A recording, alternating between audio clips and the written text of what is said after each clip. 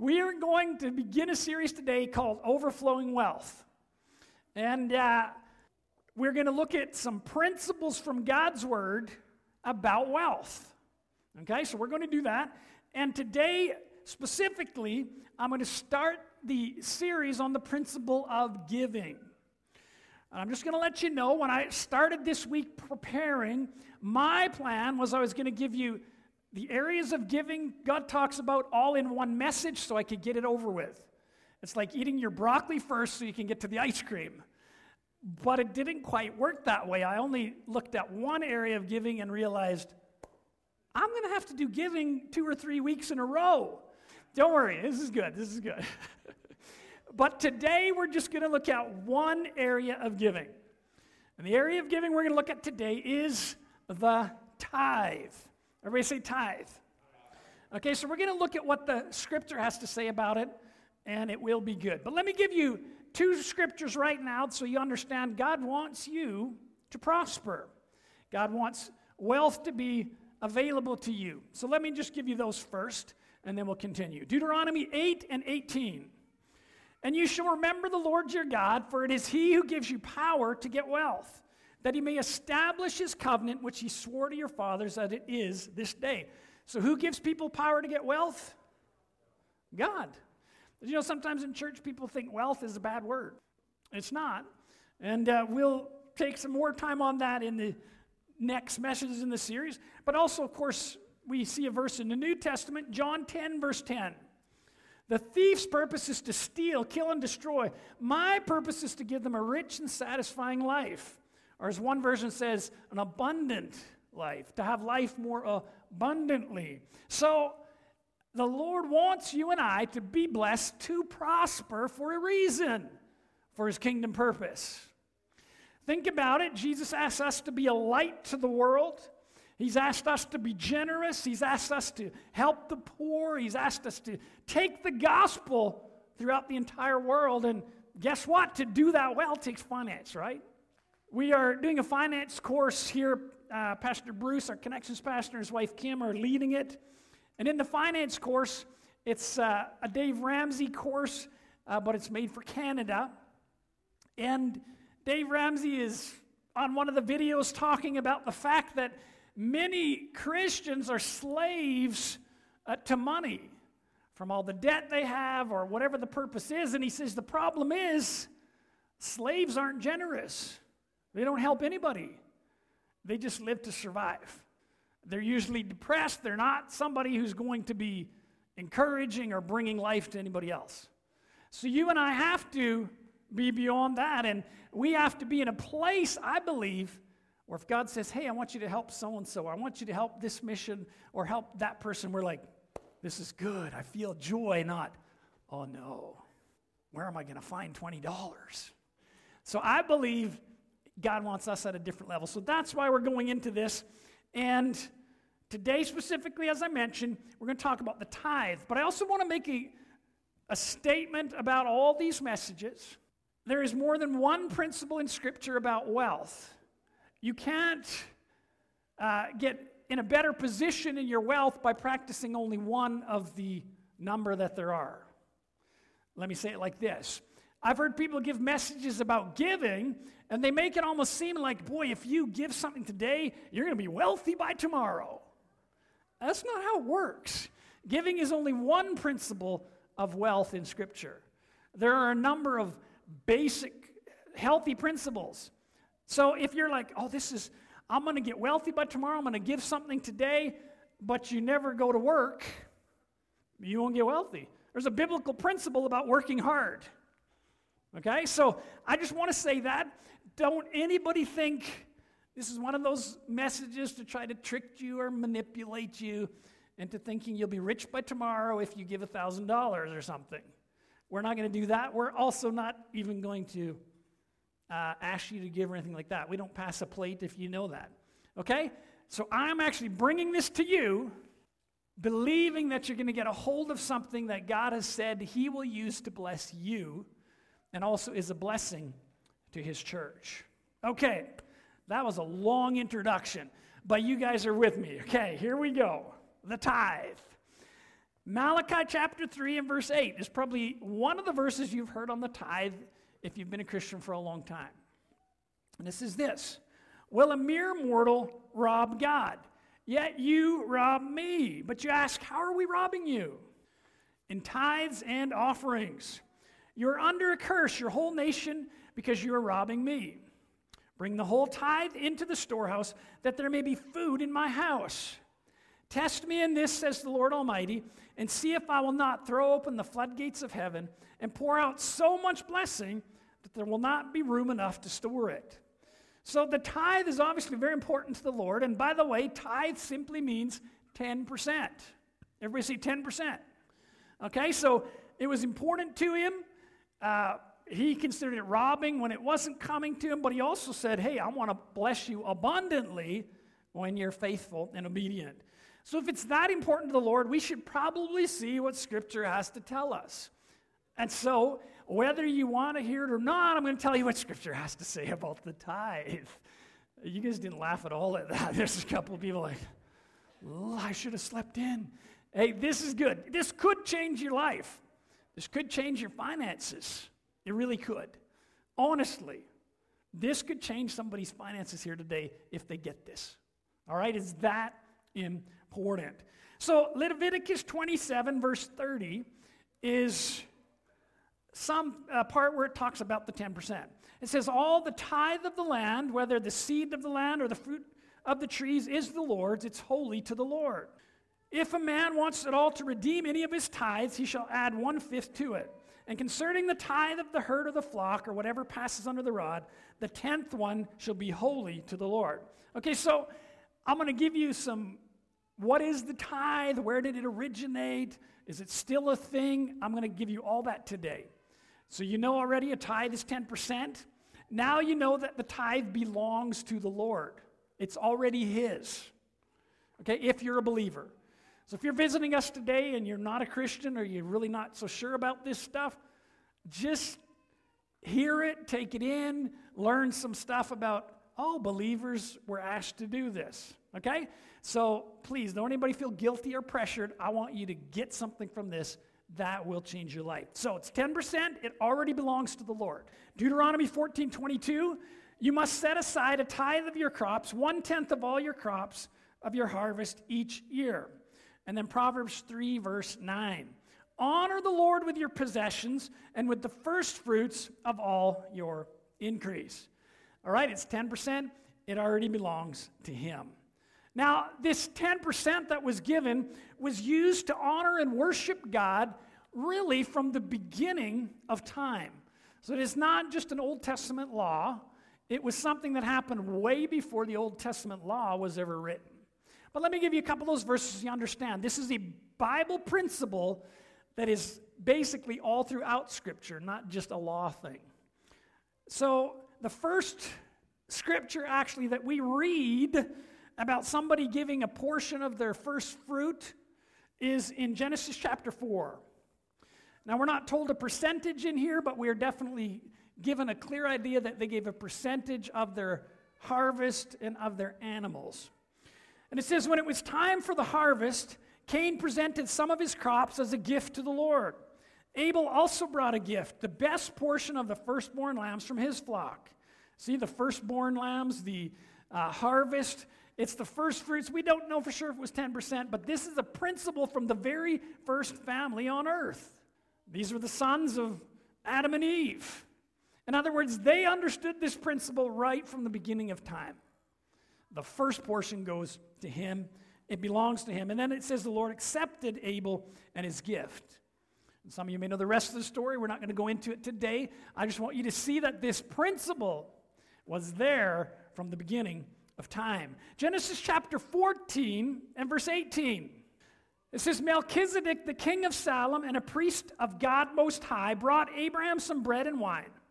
Melchizedek blessed Abraham with this blessing. Blessed be Abram by God Most High, creator of heaven and earth. So he's blessing him with words. And blessed be God Most High, who has defeated your enemies for you.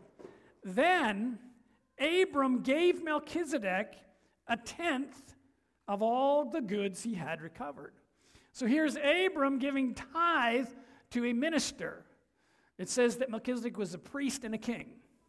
Okay, so he's giving back to God the way that they obviously understood even before the law. One more scripture for you, Genesis 28, verse 20. Then Jacob made this vow.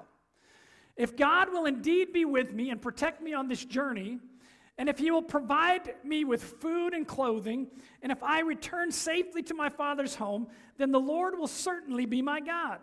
And this memorial pillar I have set up will become a place of worshiping God, and I will present to God a tenth of everything he gives me. So he made a location. He had a dream, a revelation from God. He saw a stairway to heaven. It was amazing. And Jacob says, you know what?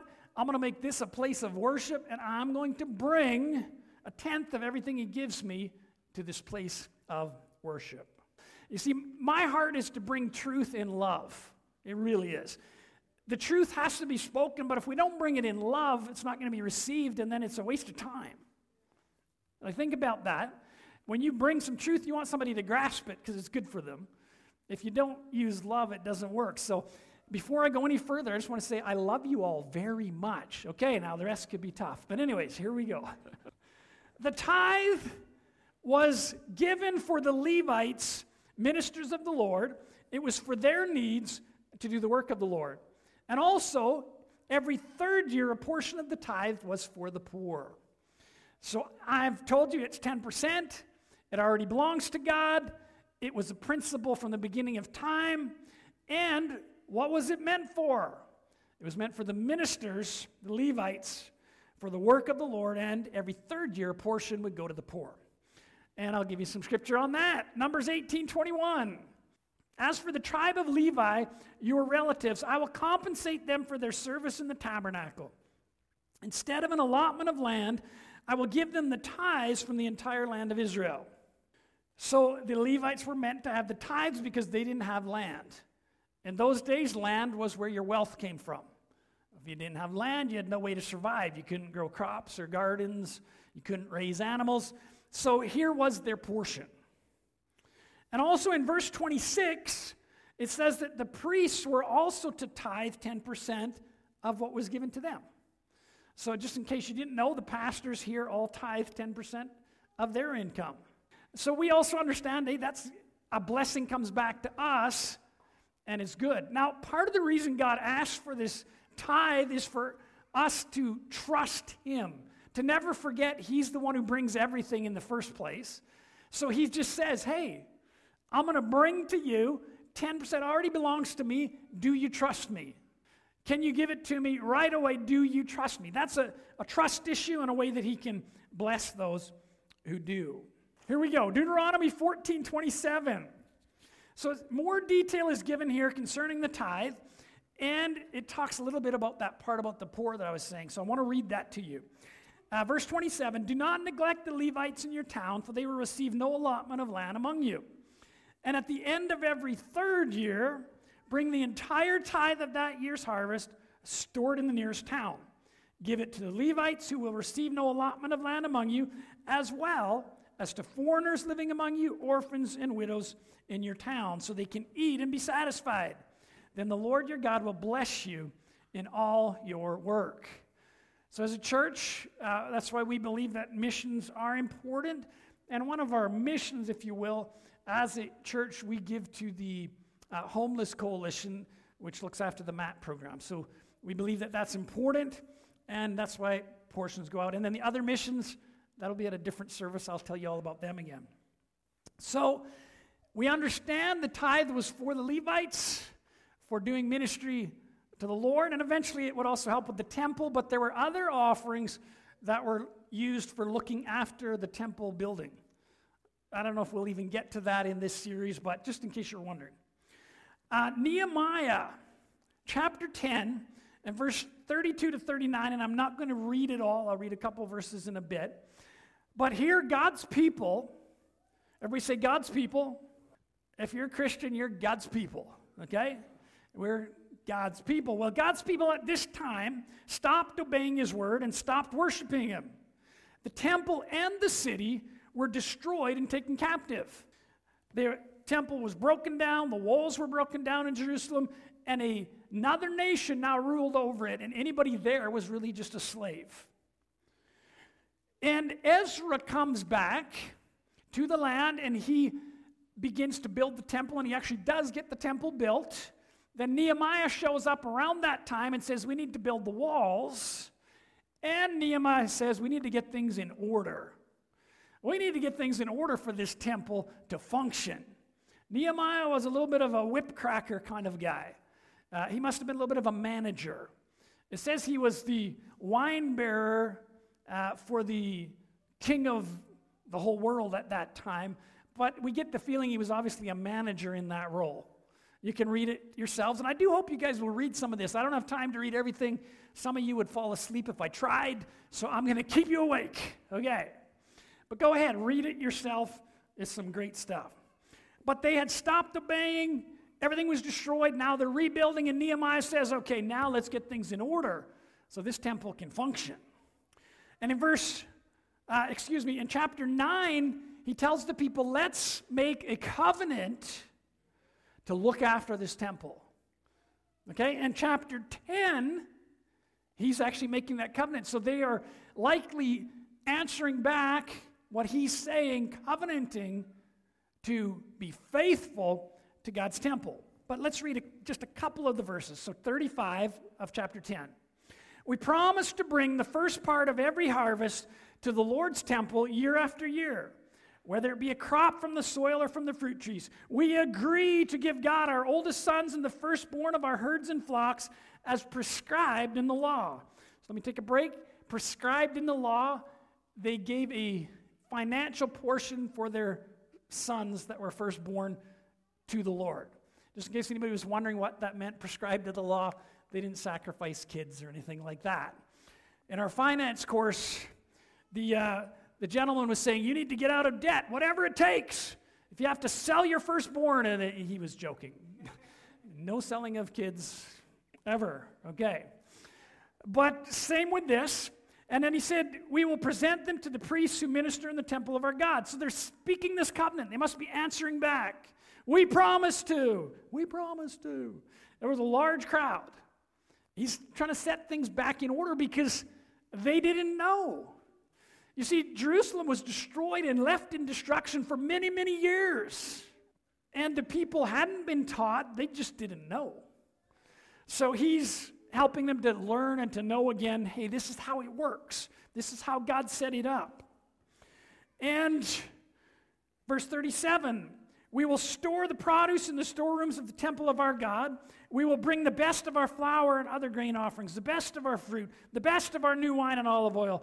And we promise to bring to the Levites 1/10 of everything our land produces, for it is the Levites who collect the tithes in all our rural towns. And they finally finished the covenant, because I can't read the whole thing to you. Stay awake, stay with me. The final thing they say is, we promise together not to neglect the temple of God. What a promise. Now here's something I want you to understand as believers. Again, I'm speaking to believers a lot today, and I apologize if you're here for the first time and you're not really sure about salvation. This is definitely a message for believers. But again, it's a good one for anybody. Did you know that non-believers who practice biblical principles of wealth get wealthy? Did you know they say that the majority of, I believe it's billionaires, are generous givers before they become billionaires? Did you know that? So young people, if you're here and you think, one day I'd like to be wealthy, you're going to need to learn some principles. And giving is just one of them. So we promise together not to neglect the temple of our God. Why did Nehemiah say that? Nehemiah 13 and verse 10. I also realized that the portions for the Levites had not been given them, for each of the Levites and singers who did the work had gone back to his field. So I contended with the rulers and said, why is this house of God forsaken? And I gathered them together and set them in their place. That was Nehemiah. Then all Judah brought the tithe of the grain and the new wine and the oil to the storehouse. What we see from Scripture, When God's house was looked after, the nation was blessed. When God's house was ignored, the nation was defeated. Because you see, a nation turning away from God, the first thing they turned away from was giving. The first thing they turned away from was worshiping in a corporate place of worship. And when God's people did that in Old Testament time, it was only a matter of time before the nation became failing. Now, maybe you're here today and you're like, well, God doesn't need my money. If he wants his church to do well, he'll do it. Well, according to Scripture, God put the temple and following the church for our good to fulfill kingdom purposes, but he gave it to us to look after. And Scripture very clearly shows when people didn't look after it, it was destroyed. And the nation fell after the church was destroyed. In other words, you better believe God wants his church to be healthy and alive, and he's asked you to do something about it. It is our responsibility. It is why, as Christian believers, if you believe your church's mission is important and your church is important, you give your tithe. Now, let me give you Scripture, though, so you don't think I'm just making this up. We're talking about the tithe, about the fact that it's 10%. It belongs to God. It was for the ministers. And also the tithe was to be given. Where was it to be given? It was to be given at the place the Lord chose for them to corporately worship. And he very specifically says, don't just give it anywhere. Wow. Does anybody want to know where that verse is? There's actually a bunch of them. But I'm only giving you one because I want you to stay awake. Okay. All right. The tithe was to be given at the place the Lord chose for them to corporately worship. Deuteronomy 12, verse 11. You must bring everything I command you, your burnt offerings, your sacrifice, your tithes, your sacred offerings, and your offerings to fulfill a vow to the designated place of worship, the place the Lord your God chooses for his name to be honored. You must celebrate there in the presence of the Lord your God with your sons and daughters and all your servants. And remember to include the Levites who live in your towns, for they will receive no allotment of land among you. Be careful not to sacrifice your burnt offerings just anywhere you like. You may do so only at the place the Lord will choose within one of your tribal territories. In other words, somewhere where you can go personally, corporately, and worship. There you must offer your burnt offerings and do everything I command you. Okay, I'm just giving you one verse on that. You can trust me, there are more. They were told to do it at a place of corporate worship. The principle of tithing was from the beginning of time. It was definitely more defined in Moses' law, with more detail to it, but it also continued after the law in the New Testament and even to our day. Jesus had something to say about tithing, by the way, in Luke chapter 11 and verse 42. It says, "What sorrow awaits you, Pharisees?" Now he's kind of rebuking the Pharisees when he makes this statement. He says, "You are careful to tithe even the tiniest income from your herb gardens, but you ignore justice and the love of God. You should tithe, yes, but do not neglect the more important things." So what did Jesus say about tithing? Should we do it? Yes. We understand Jesus said, hey, it's something we should continue. Now, he rebuked them for a reason.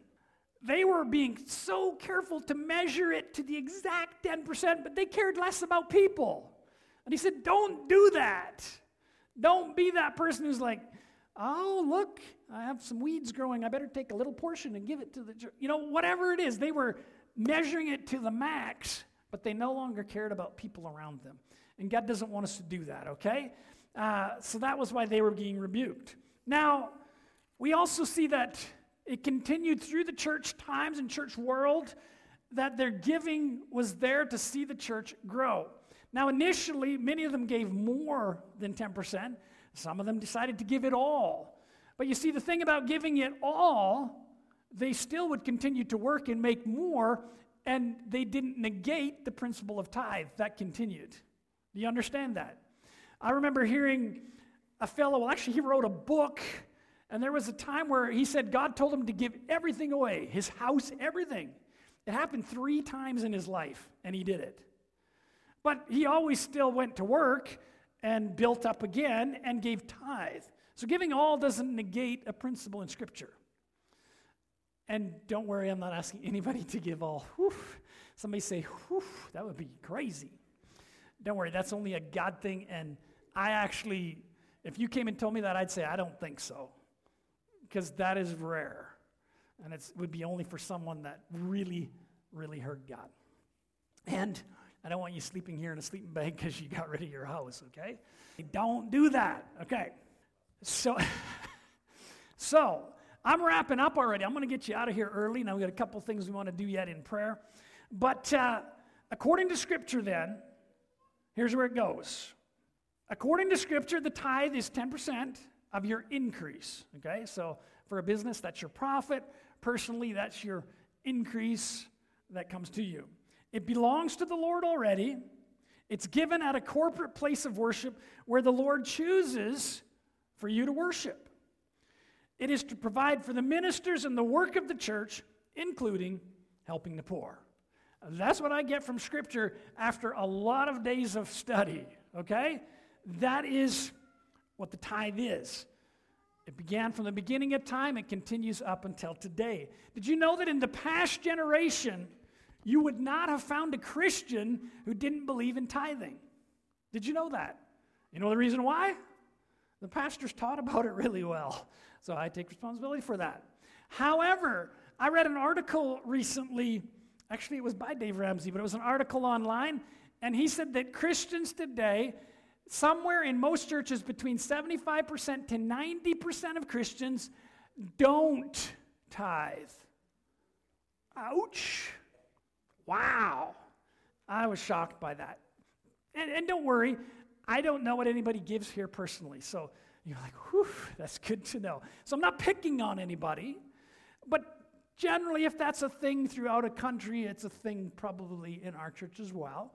And I believe it's a thing that causes you to lack in blessing and also can cause church to lack and not be able to do as much as they need to do. So I'm going to leave you with that. And I am going to ask you to take time and pray, and I'm going to pray for you as well. But we're going to believe that God gives you a really good understanding of this part of finance. Now, before I finish today, because I don't know everybody's situation and where they're at with God, I got to say this, church. The most ultimate giver of all time was Jesus. Jesus gave everything, including his life, and he did it for you and I. He did it not to look good, not to impress somebody. And please don't ever give here to try to impress the pastor. They don't tell me what you give anyway, so it's not going to work. So don't do that. You give because God's leading you, and you do it joyfully. So please don't do that. But Jesus didn't give to impress anybody. He didn't give because he was, I got to follow every letter that's written here. He just gave it all because he loved, and he did it for you and I. He hung on a cross in our place for our sin because we couldn't pay that price. We couldn't make ourselves right with the Father. You see, Adam and Eve sinned, and sin came on all people, generation after generation after generation. And then we come, and here we are. Our relationship with the Father is broken, but Jesus already paid a price for you and I to make it right. He said, I'm going to take it. I don't want a single person ending up in a place called hell because they couldn't pay the price.